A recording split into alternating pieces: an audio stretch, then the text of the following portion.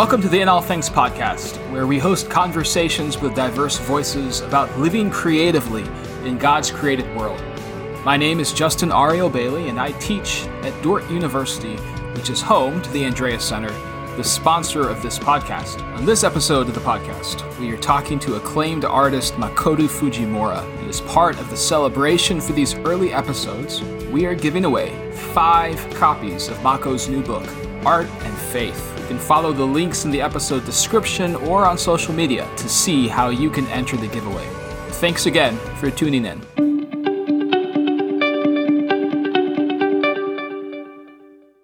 A few years ago, our university had the privilege of hosting accomplished artist Makoto Fujimura. He spoke eloquently to the student body, exhibited his work in our gallery, and took questions at a smaller gathering in the evening. At the latter event, the first question from the audience went something like this: how does your art present the gospel? I felt myself cringe with embarrassment, and my embarrassment has a backstory. I teach a course on aesthetics, and part of the burden of that class is to free students from an instrumental view of art. In such a view, the only value of art is in ornamenting ideas, making messages more attractive, or selling products. Fujimura's art is non-representational. He rightly rejects the label abstract, and thus it was hard for this student to see how it could effectively represent the Christian gospel. Now, I'm confident that Fujimura has encountered this sort of question more times than he can count, but if he was annoyed by the question, it didn't show. He patiently explained the connections between the extravagance of God's grace and the way he approaches his craft. I'm not sure if the student was satisfied with what he said, and yet the best answer was the artist himself. Here was a gifted artist generously sharing work that was profoundly human and unspeakably beautiful, even if the gratuity of the offering was lost on those it was intended to bless. Thankfully, for the rest of us, Fujimura has developed something like the answer he gave the student into a book. Art and Faith is part personal testimony, part theological aesthetics, and part aesthetic theology. Fujimura's aim goes beyond asking the church to take the art seriously. What he is after is a paradigm shift in the way Christians construe the life of faith and our relationship to the world. As the evidence of things not seen, Hebrews 11:1, faith requires a disciplined imagination, the ability to see beyond ordinary human possibilities. As the human vocation, culture care requires our creativity, the commitment to unfold the potentialities of creation to the glory of God. The common thread is the centrality of the imagination as a site of discipleship. Christians have often taken apologists, activists, or politicians as models of cultural engagement, but Fujimura gives us reason to believe that our best models may, in fact, be artists.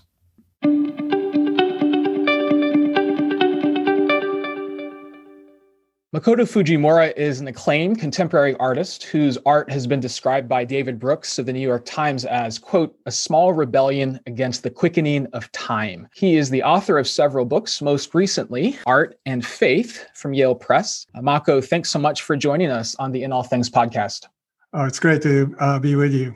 So I start my discussion of your book by recounting a story of a time a few years ago when we had the pleasure of hosting you at Dordt University.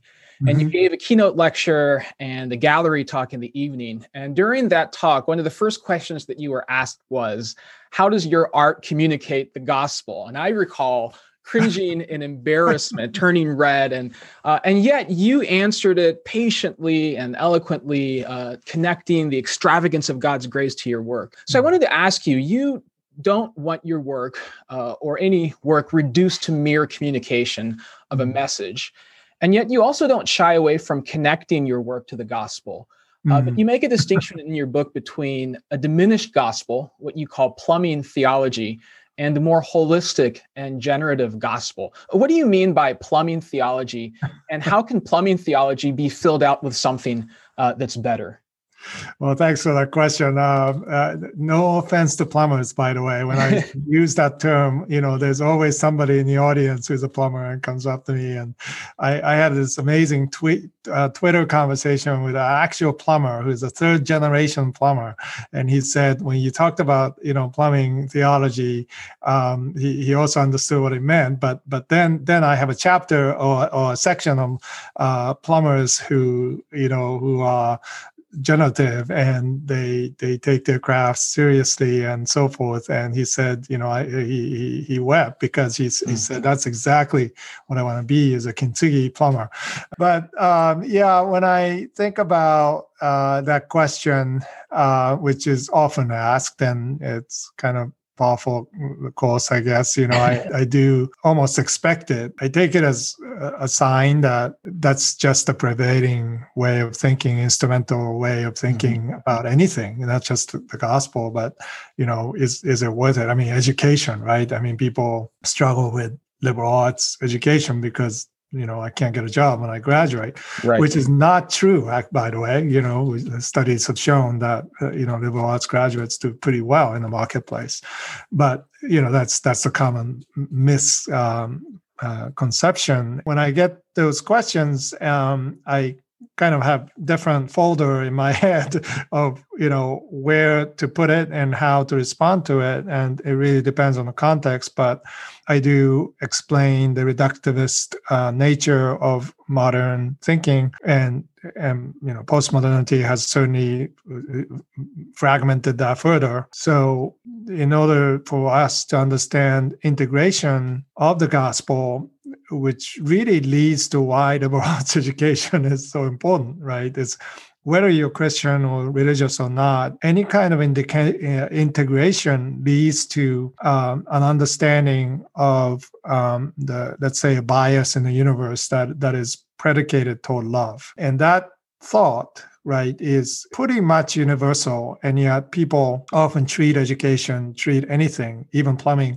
as only a transactional, instrumental, pragmatic, what I call utilitarian pragmatism, which is a reduced version of even pragmatism, but it really is the assumption that we make today. And if you are a follower of Christ, and if you read the Bible in any any sense, not even going into deeper theology, you cannot come away with that sense, because Jesus' presence in the scarcity-ridden land, of a man from Nazareth, which is rightly called the Armageddon Valley, because the east-west, north-south trading routes converge there. And therefore, it was the most contested land, even in that region. And coming from Nazareth and saying the things that Jesus said, it's so radical to the understanding of this, Darwinian struggle to survive, or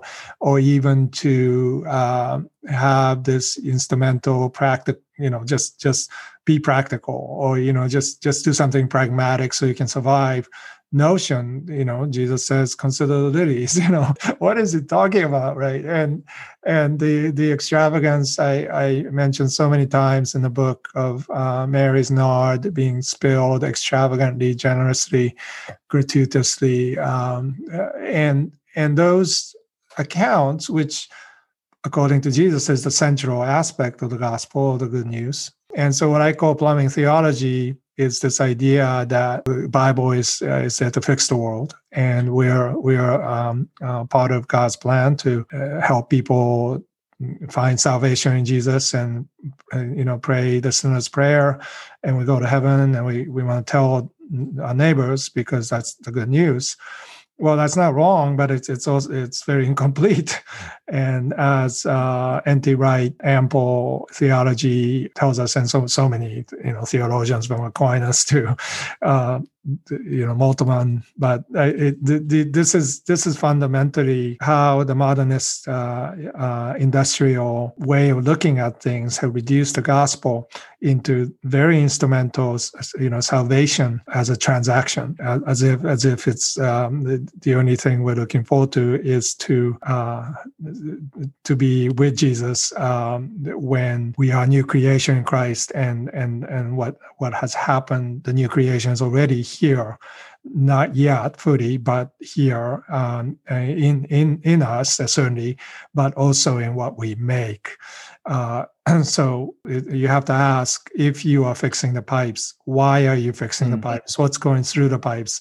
And when you start to think that way, you become very aware of the richness and the breadth and depth of the gospel, which goes far beyond this reparative work. Redemptive work is more than just repairing or fixing. It actually, we're not going back to Eden. We're going to be part of a new creation, that we get to participate in this creation of the city, the garden of God, which God is actually asking us to be partakers of imaginative creativity that is saturated with prayer and humility and hope for the new world. Yeah, that's beautiful. There's this sense that Jesus gives back more than sin can take away.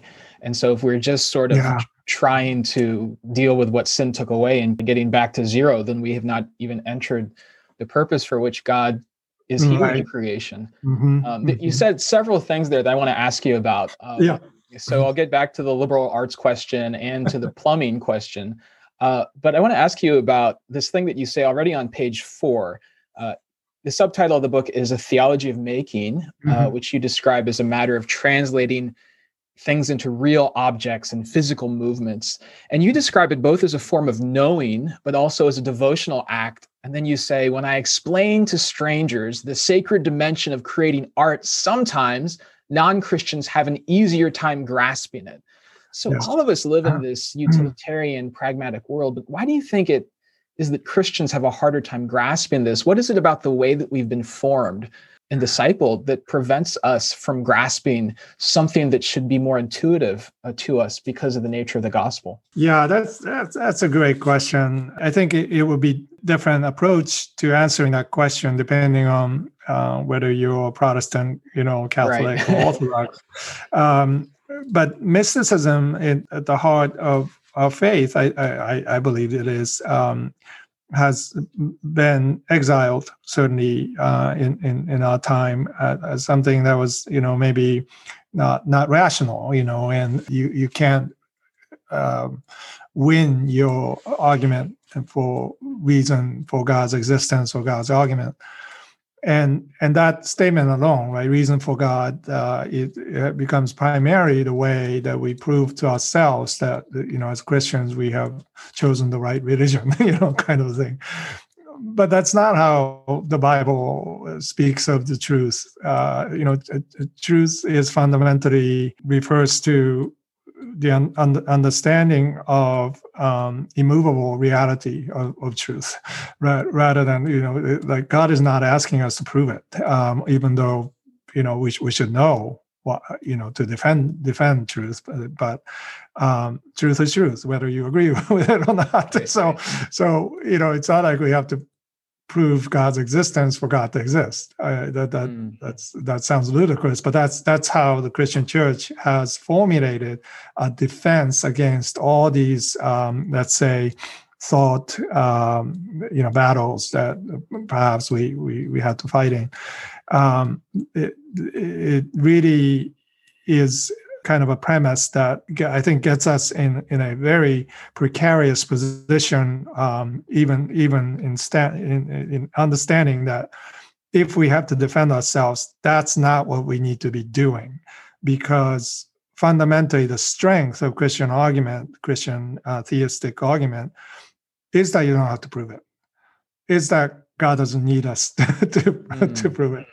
and it's fundamentally a way of presence in the universe that every artist, every musician, every creative person taps into somehow. Whether they know it or not is not not important, because it's actually more important that people who are not cognizant of divine mercy and religious inclinations have tapped into it. I mean, that's the miracle. That's incredible to think about. And I find this true as an artist, that whenever you walk into a creative space, whether it be a backstage of a modern dancer, or the Holy Spirit is present there, whether the person accepts that or not, and the Spirit's presence is so palpable that perhaps only a Christian can decipher it. And explain it to the person who is actually making something that is transcendent and beautiful, or even transgressive, and explain that the Holy Spirit is, alive in your work in this way. And I feel like that's a responsibility, we need to curate in that sense. So when I think about that, I do wonder why the Christian church has, especially Protestant church, has been so unwilling and unable to affirm the artist's inclination and to share in that common struggle to create something that is enduring and beautiful. We have certainly in Protestant circles exiled artists. We have the spectacles. We have mega churches and huge mega hit, Christian worship songs. And yet I speak to those artists on stage leading worship, how you doing? How's your heart? How are your sanctified imagination growing? And they start to weep, right? So there's a gap between what we have deemed to be something that is, filled with the gospel, filled with the Spirit, filled with something that is missing in our theology, in the way we understand the church, the worship. So I do make an argument in the book that the fruit of the Spirit is manifested in the fruit of what we make. And that is the ultimate question. And in order to test that, the fruit, you have to eat it, and you have to be part of this ecological framework through which we understand God's goodness and truth and beauty in the world. And if it tastes good, then we want to kind of trace back to like, why, who made this, and how can we honor that? Because God is honored here. Yeah, that's really helpful. One of the, I think, primary things I walked away with from reading this book was just a question that I asked myself and asked my children even, what did you make today? Yeah. And, on Sundays, we try to practice Sabbath and to turn off screens and rest. And the thing I've realized is that my children, every day when they don't have access to screens, they always make something, they make a play, or they, make a movie, or they, there's just this natural space that boredom leaves to creativity and contemplation. And so I have been asking them, on Sundays, well, what did you make today? And how that's so helpful in orienting, I think, just even the everyday vocation of wanting to find whatever situation you're in and make it better and more beautiful. And one of my primary research questions that I walk around with is the question of, how do you disciple the imagination? Yeah. Maybe we've excelled, especially in the Protestant church, in discipling the intellect and getting the right ideas into people's minds. But we have had a really hard time with discipling the imagination. And so I'm wondering, do you have any thoughts on that? Do you think it's primarily a matter of practices or attention or new paradigms? I mean, what would it take for us to redisciple the Protestant imagination? Yeah, that's a great question, Justin. I love that, thinking about it. And I think you're right. Sabbath is recreation, right? And there's tension in that, because the ground is cursed, so we do have to work hard to make fruit appear.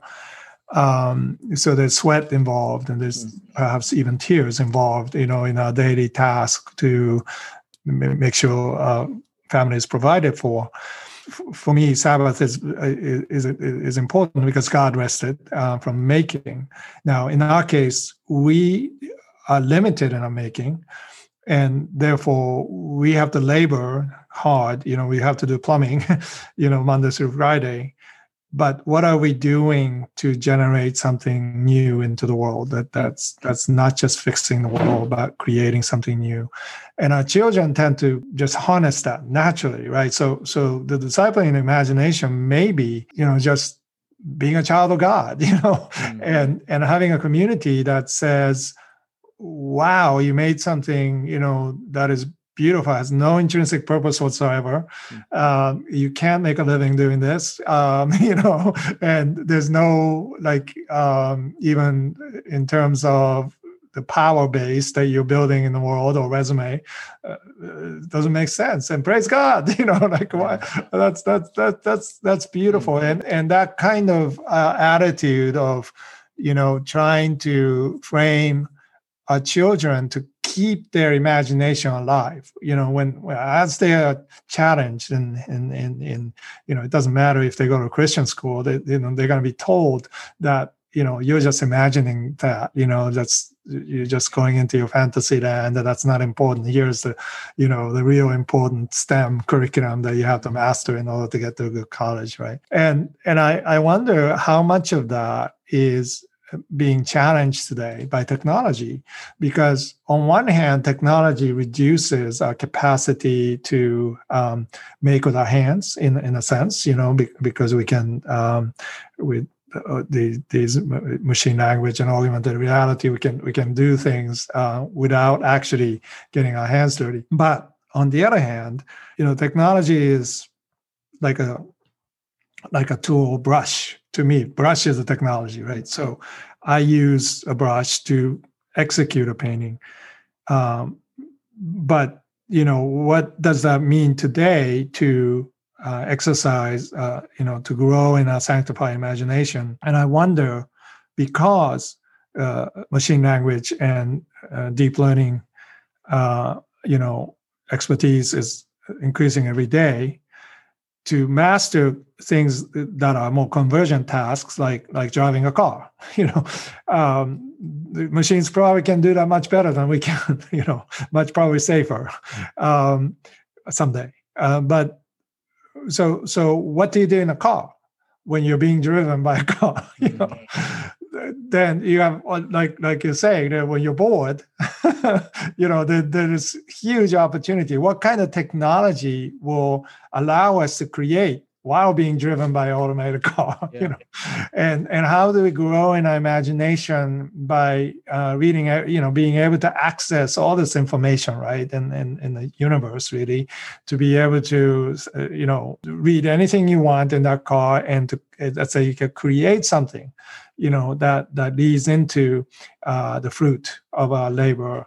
And that's the key, is that, today technology dissociates us from divergent path, because it is so good at convergent path. We tend to think, well, that's what a machine is for. Right. But how do you create a machine that helps us with divergent thinking? And for that, education, like liberal arts education, is critical, because you have engineers, I'm sure, you have doctor, medical students who can actually think beyond the repair, and they can say, if I can come up with the certain new paradigm for how we look at, let's say, building a bridge. Engineers used to be all about, well, how do you build a bridge? You go, freshman year to, by the time you graduate your senior year, you're supposed to be able to do it, right? Execute a conversion task. But today you can't do that, because by the time you graduate, the machine's going to do it better than you can, right? More accurately, and the 3D machine's going to pump out all these. So you have to ask yourself, what is a bridge? Yeah. So it's a question behind a question that you have to get to, even as an engineer. So the technology has caught up in so many ways that actually it revitalizes education, because you can just say to freshmen coming in, their parents saying you have to be an engineer because you need a job when you get in. Well, they can say to their parents, well, that's not going to help me. I need to be able to do theater because I need collaborative generative framework where things are uncertain and things are unpredictable. And I need to be able to, frame my thinking, knowing like what I know in technology and sciences and math, yes, but it's more than that, right? I have to know history. I have to understand how thought patterns are changing, and there's paradigm shifts that take place in history, and I have to understand how do I ask that question behind the question. You studied something like animal husbandry, though, didn't you? Yeah, I was always interested in ecology and ornithology, mostly. I was fascinated by biology and social biology. I thought social biology was fascinating because it was interdisciplinary, and E.O. Wilson was just coming up with these ideas that, like what is altruism in Darwinian universe? It doesn't make sense. Right? So he was trying to, frame those questions, and I find that so I was more interested in the philosophical, as it turns out. My father is a famous research scientist, so I began to take science courses that I was interested in. But yeah, that's really fascinating.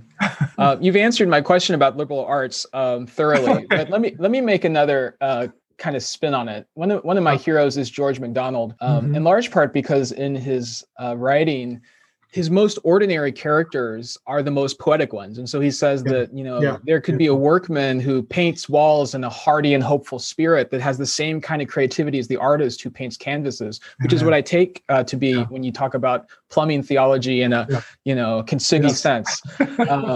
So there are a lot of my students who balk at the talk of the imagination because they think I'm not creative or I'm not artistic. Right. And yet, like MacDonald, you define creativity and art broadly enough to include all of us. So not all of us, in fact, very few of us will have art as our vocation, the thing that pays the bills or whatever. But what would you say to those who think that all of this talk about the imagination and creativity is not for them? What does this mean for ordinary life and ordinary work and ordinary vocations? So if you're not making something, you become consumers. And typically what happens is if you're not making something out of love, you become consumed by fear. So I can prove to, I do this all the time, actually, when I speak at a church, and, there's diverse audience, not just artists, but many different types of people. I say, between the time you got in your car today and got to this church, how much of your time was spent on worrying about something or concerned about some issue? Perhaps you were able to turn that into prayer. But all of us are guilty of creating something out of fear and anxiety that doesn't exist. Now that is a work of imagination. Now I can even give you a potent example: the Capitol being, ransacked. I mean that the conspiracy theory is a work of imagination. No matter if you believe it or if you don't. I mean, this is irrelevant to the question.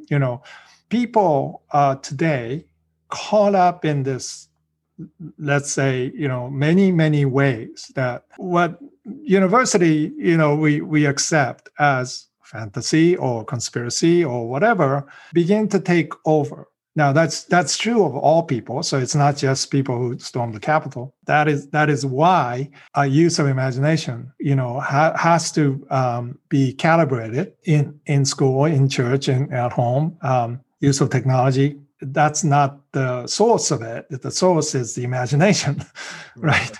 And is it driven by fear? Is it driven by anxiety? Or is it driven by love? Mm-hmm. Anything that is not driven by love does not lead to generative imagination. It leads to a kind of a dictatorial,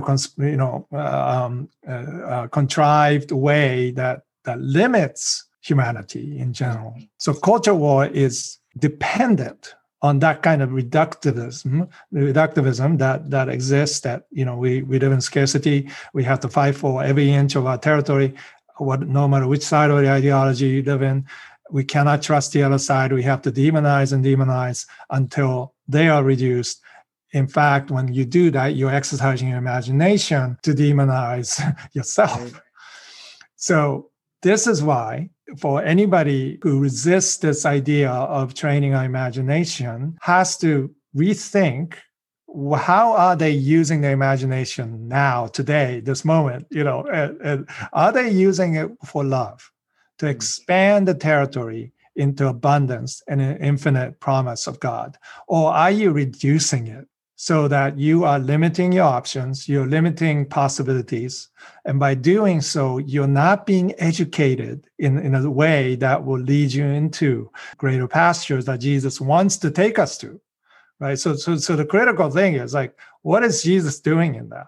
When his sheep are trapped in this area of malnourished imaginative zone, Jesus says, I'm going to open the gate. You need to come with me outside. And that's what happened to the disciples, right? They were all pushed to meet the Canaanite woman, to meet, right, deal with the woman at the well. I mean, this is all disciples being taken out of their kind of restricted zone into a place of abundance and a wilder place, because their imagination had to be recalibrated. And that's primarily the work of Jesus, is that he takes his sheep outside. He says, I may lose one of you, you might get lost and it's dangerous out here, so you better stick together, but I promise you, I'm going to come and get you, and that's if you're an artist of any kind, you understand that. So, you hear the voice of the Savior in that place of wilderness, but you're there because you see cultural nourishment all around you.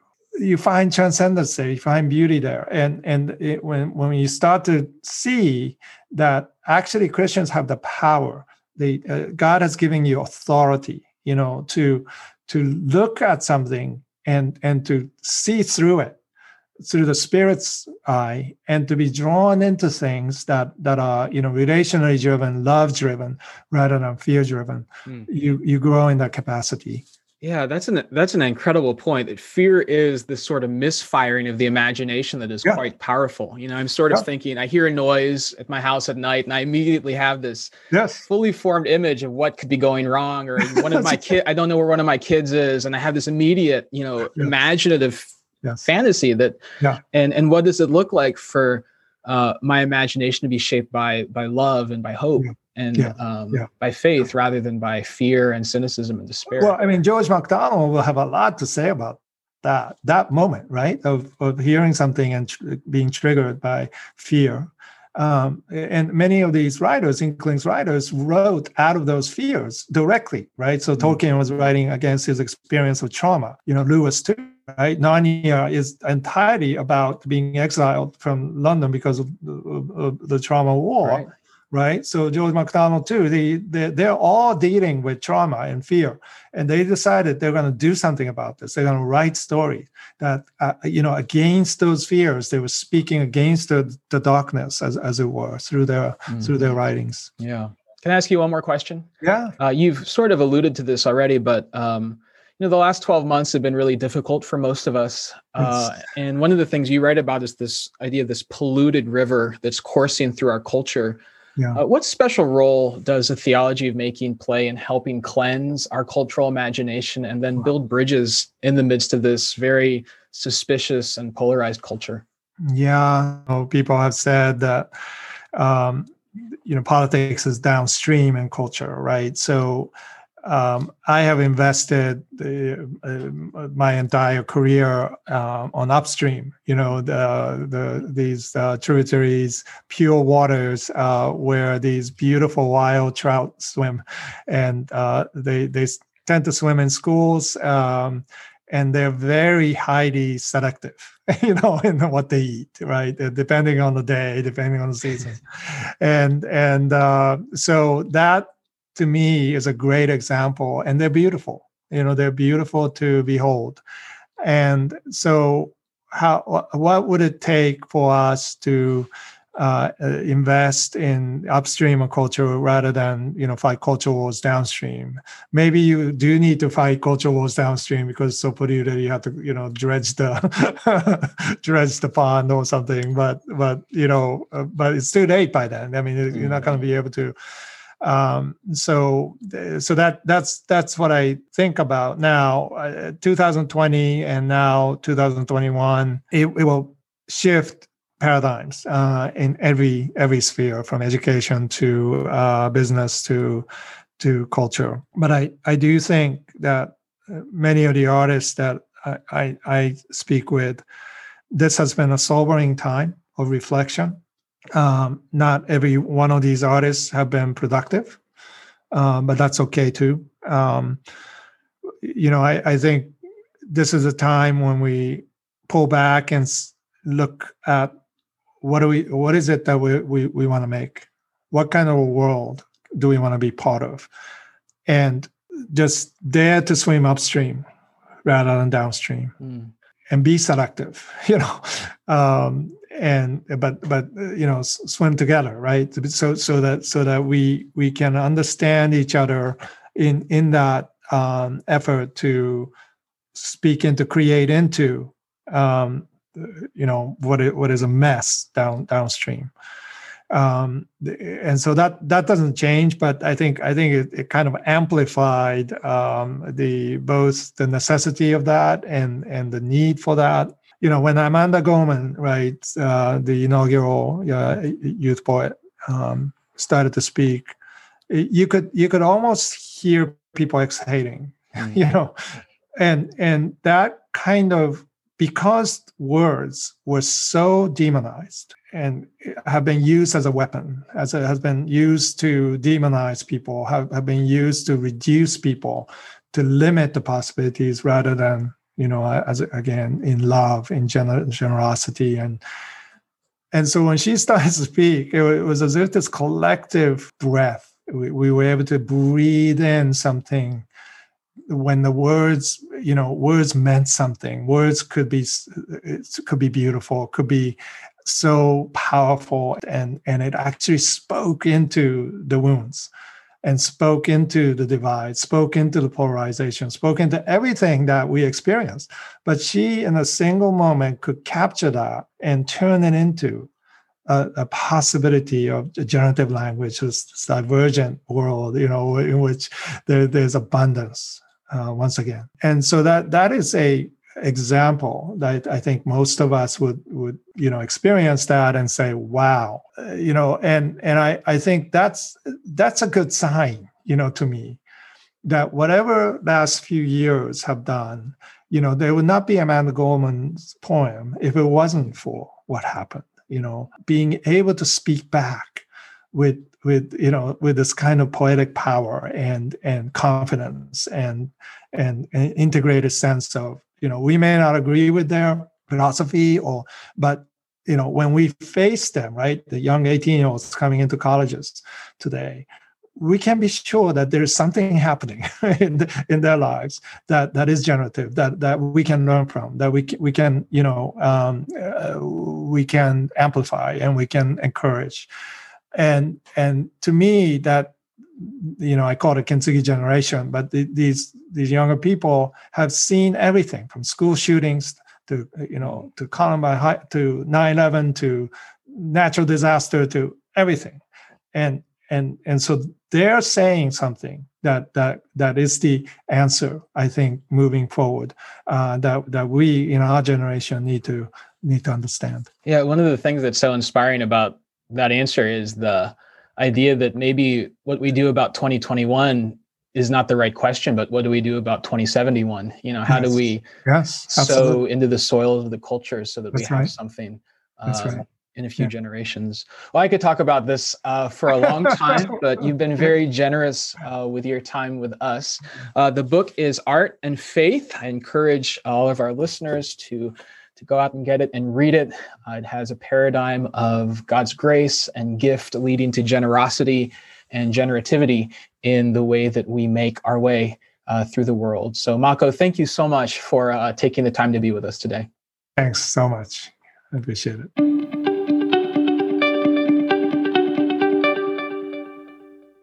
Man, every time I get a chance to learn from Mako, I come away energized and inspired to go out and make something. His work has been generative for my work, and I hope that this podcast is generative for whatever work you've been called to do, too. And so whatever that work is, may you do it generously with all your might, because there is so much good work to do, and we get to be the ones to do it. So let's make something beautiful.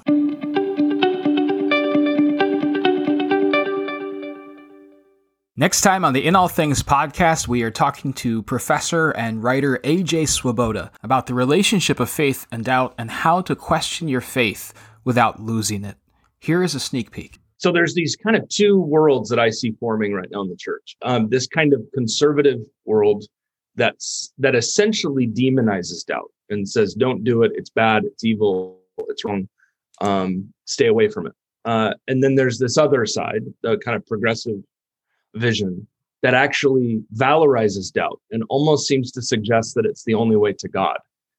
In order for us to have an authentic, real faith, we have to have deconstructed historic Christianity. I'm really actually trying my best here to pave a third way, that we should not valorize doubt, nor should we demonize doubt. I think doubt is a little bit like sneezing. Nobody wants to do it. But from time to time you do. And we all know how awkward people look when they try to hold it in. That from time to time we all walk through it. It's not a question of getting people to do it or keep people from doing it. It's a question of what do we do when we do go through it.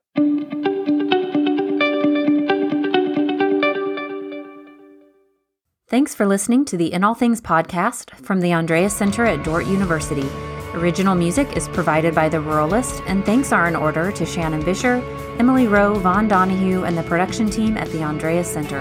You can find us online at inallthings.org or follow us on Twitter under the name @in_all_things. You can subscribe to this podcast on iTunes, Spotify, and wherever podcasts are found. And if you find our content beneficial, please help us out by leaving a review and sharing with others. Thanks for tuning in.